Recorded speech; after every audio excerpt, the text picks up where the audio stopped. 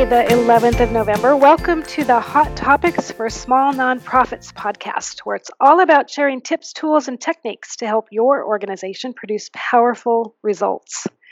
I'm your host, Cyndi Meuchel, and today we are talking about insurance. During my, more than 20 years as a volunteer and board member with all sorts of organizations, one of the most common things I hear groups or board members is, why do we need insurance? And can we just save some money and remove that from our budget? And that should make you want to run out of the room when you're on a board. We're joined by Christian Bair from RV Nuccio and Associates, a company that specializes in insurance for small nonprofits just like yours. He's an expert on insurance for small volunteer-run groups as well as for event insurance. He's had lots of experience, about a half dozen years or so, working at USAA, State Farm, and another independent agency. But his focus is mostly on liability insurance. So he's going to talk to us a lot about that today. He works, like I mentioned, with RV Nuccio and Associates. The RV Nuccio family has been insuring nonprofits since 1952, so they know what they're doing. They focus on special events and nonprofits and school support groups and nonprofit chapters. So as you can tell, our guest today has a tremendous amount of experience behind him, as well as the organization he works for. So welcome, Kristen. Thank you. It's a pleasure to be here. Great. I'm glad you're taking your time out today to help us out on Veterans Day. So like I said, some groups don't understand the value of insurance. We're just going to jump right in here. Can you talk to us about why it's a good idea for these groups to have insurance? Definitely. These groups are their own separate entities. School support groups are a great example. I hear all the time. We're covered under the school district's insurance. I don't need my own policy. Well, the school district is separate from the school support group, and unless they've provided you with proof of insurance in hand, you're not covered. Because these are volunteer organizations we're talking about, HOAs, nonprofit chapters, and these school support groups, the volunteers can be found personally liable for anything that happens. An example being a volunteer causes a slip and fall. And because you can be found personally liable, that means you can be sued directly. Your home insurance might cover some of the bill, but most homeowners' policies will only cover up to $100,000 to $300,000. That can be a horrible experience, and one that you don't want to be personally liable for. Exactly. You worked so hard to build up your life. Maybe you have one or two cars, you have a home, you have a savings account, you're doing really well, and then it's all gone in an instant because you volunteered at an event. You don't want to be found in that situation. You want to make sure that you and the other volunteers you're working with have that adequate coverage. Right. Well, so that speaks to kind of some of those risks that board members are exposed to. Are there other risks that they might be exposed to other than like physical harm? Definitely. All the members are exposed to risk, but the board members, as you mentioned, have a particular risk. Namely, the board members are generally handling most of the funds.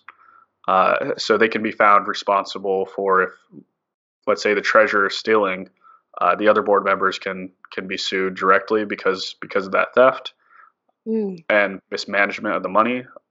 The board member who was stealing now has caused monetary loss to the board and to the organization.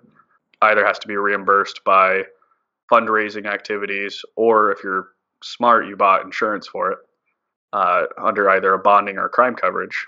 And then back to the liability, the board members especially are individuals who would be named in that lawsuit.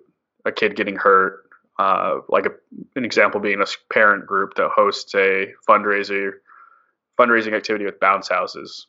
I don't like bounce houses. I hear most insurance companies don't.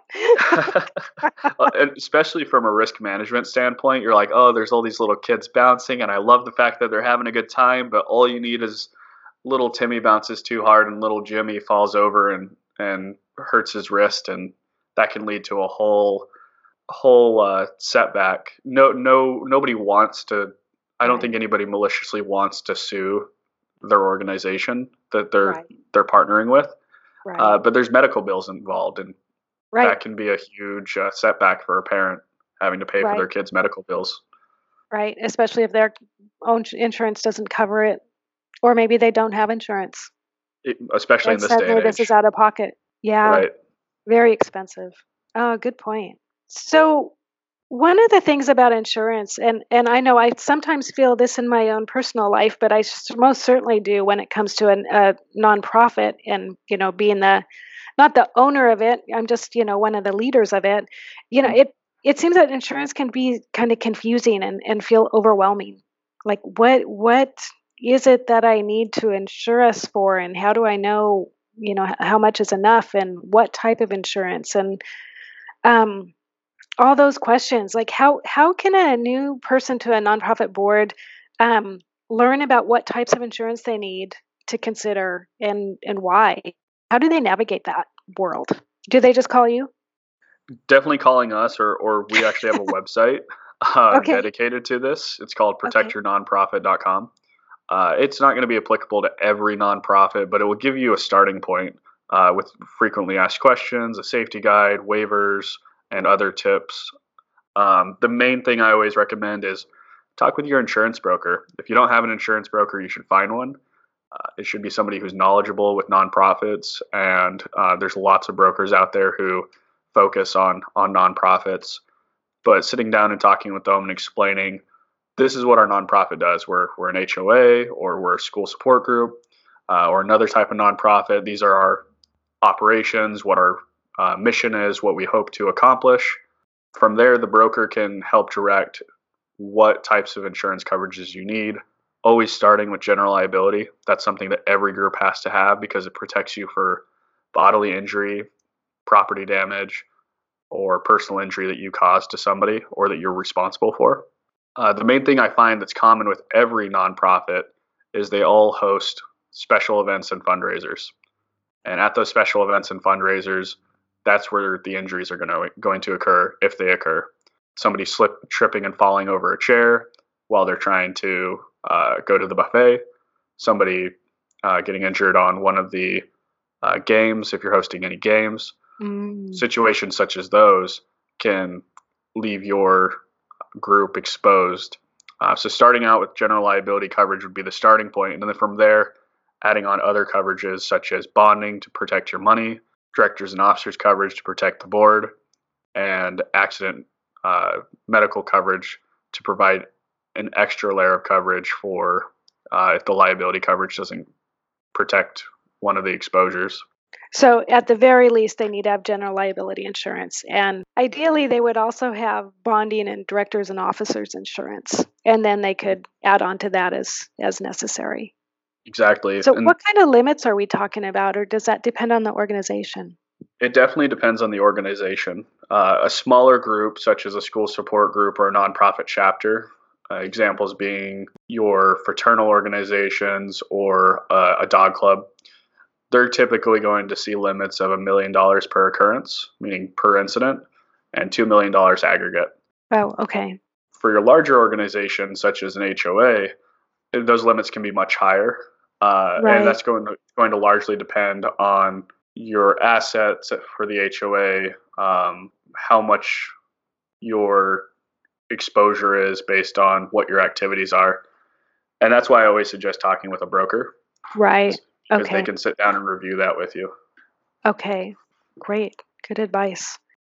Are there any other best practices, like from an insurance perspective, that you would suggest for board members so that they can best protect themselves, in addition to what we've already talked about? Certainly, the number one best practice that I always advise is having signed accident waivers from all of your volunteers, Okay. as well as if you're hosting an event with something like a bounce house, especially with the bounce houses, having Hmm. signed accident waivers. Um, you can always have a fire marshal come and check out the event, make sure that there's no potential for electrical fires or maybe tripping hazards. Oh, good Oftentimes, idea. the fire marshal will come out and check out your event at no cost or for a small fee. Okay. Always require your vendors to have insurance if you have any vendors, at Okay. least $1 million in coverage. For protecting the money, we always advise that you don't have any blank checks signed, Good pre-signed, idea. Hmm. and have two people reviewing the account or doing a monthly bank reconciliation every month. Yeah, that's what we tell people as well. That's good advice. If I were new to a board and I didn't have, I found out my group didn't have insurance, how would I go about getting started? What do I need to provide somebody like you to get started? To get started, I would go to the website I mentioned before, protectyournonprofit.com, review the frequently asked questions in the safety guide, and then getting on the phone with a broker. Having your mission statement and your essentially your business plan, because even though it's a nonprofit, you still have a business plan. Your goal is to raise money and donate that money to the cause that you support. Having the business plan and the mission statement ready will give the broker a starting point for knowing how to best insure your organization. It doesn't hurt to speak with a couple different brokers, because insurance is an asset and you should always price shop your asset. You're not going to buy the first car you come across. Right. Shop around just like anything else. Definitely. And, we talked a little bit about choosing an agent or a broker earlier, but do you have advice for what somebody might look for in their agent or broker? I mean, in addition to just knowing how to insure a nonprofit. Definitely. We're in the age of the internet, which is amazing. Using Google to your advantage and using key search terms will help find the right broker for you. Brokers are using websites more and more to distinguish themselves from other brokers. So if you search keywords like vegan nonprofit insurance, animal shelter nonprofit insurance, HOA insurance, that will bring up brokers in your area, because it's going to be different from state to state. Okay. Not every broker is national like we are. And starting from that standpoint would be the best place to get a list of brokers that you potentially want to work with. And if they wanted to reach out to you, what website would they look at?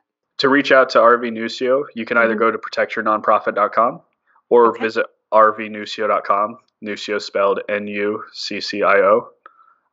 Or you can also call our office. And what's the number there? That'd be 800-364-2433.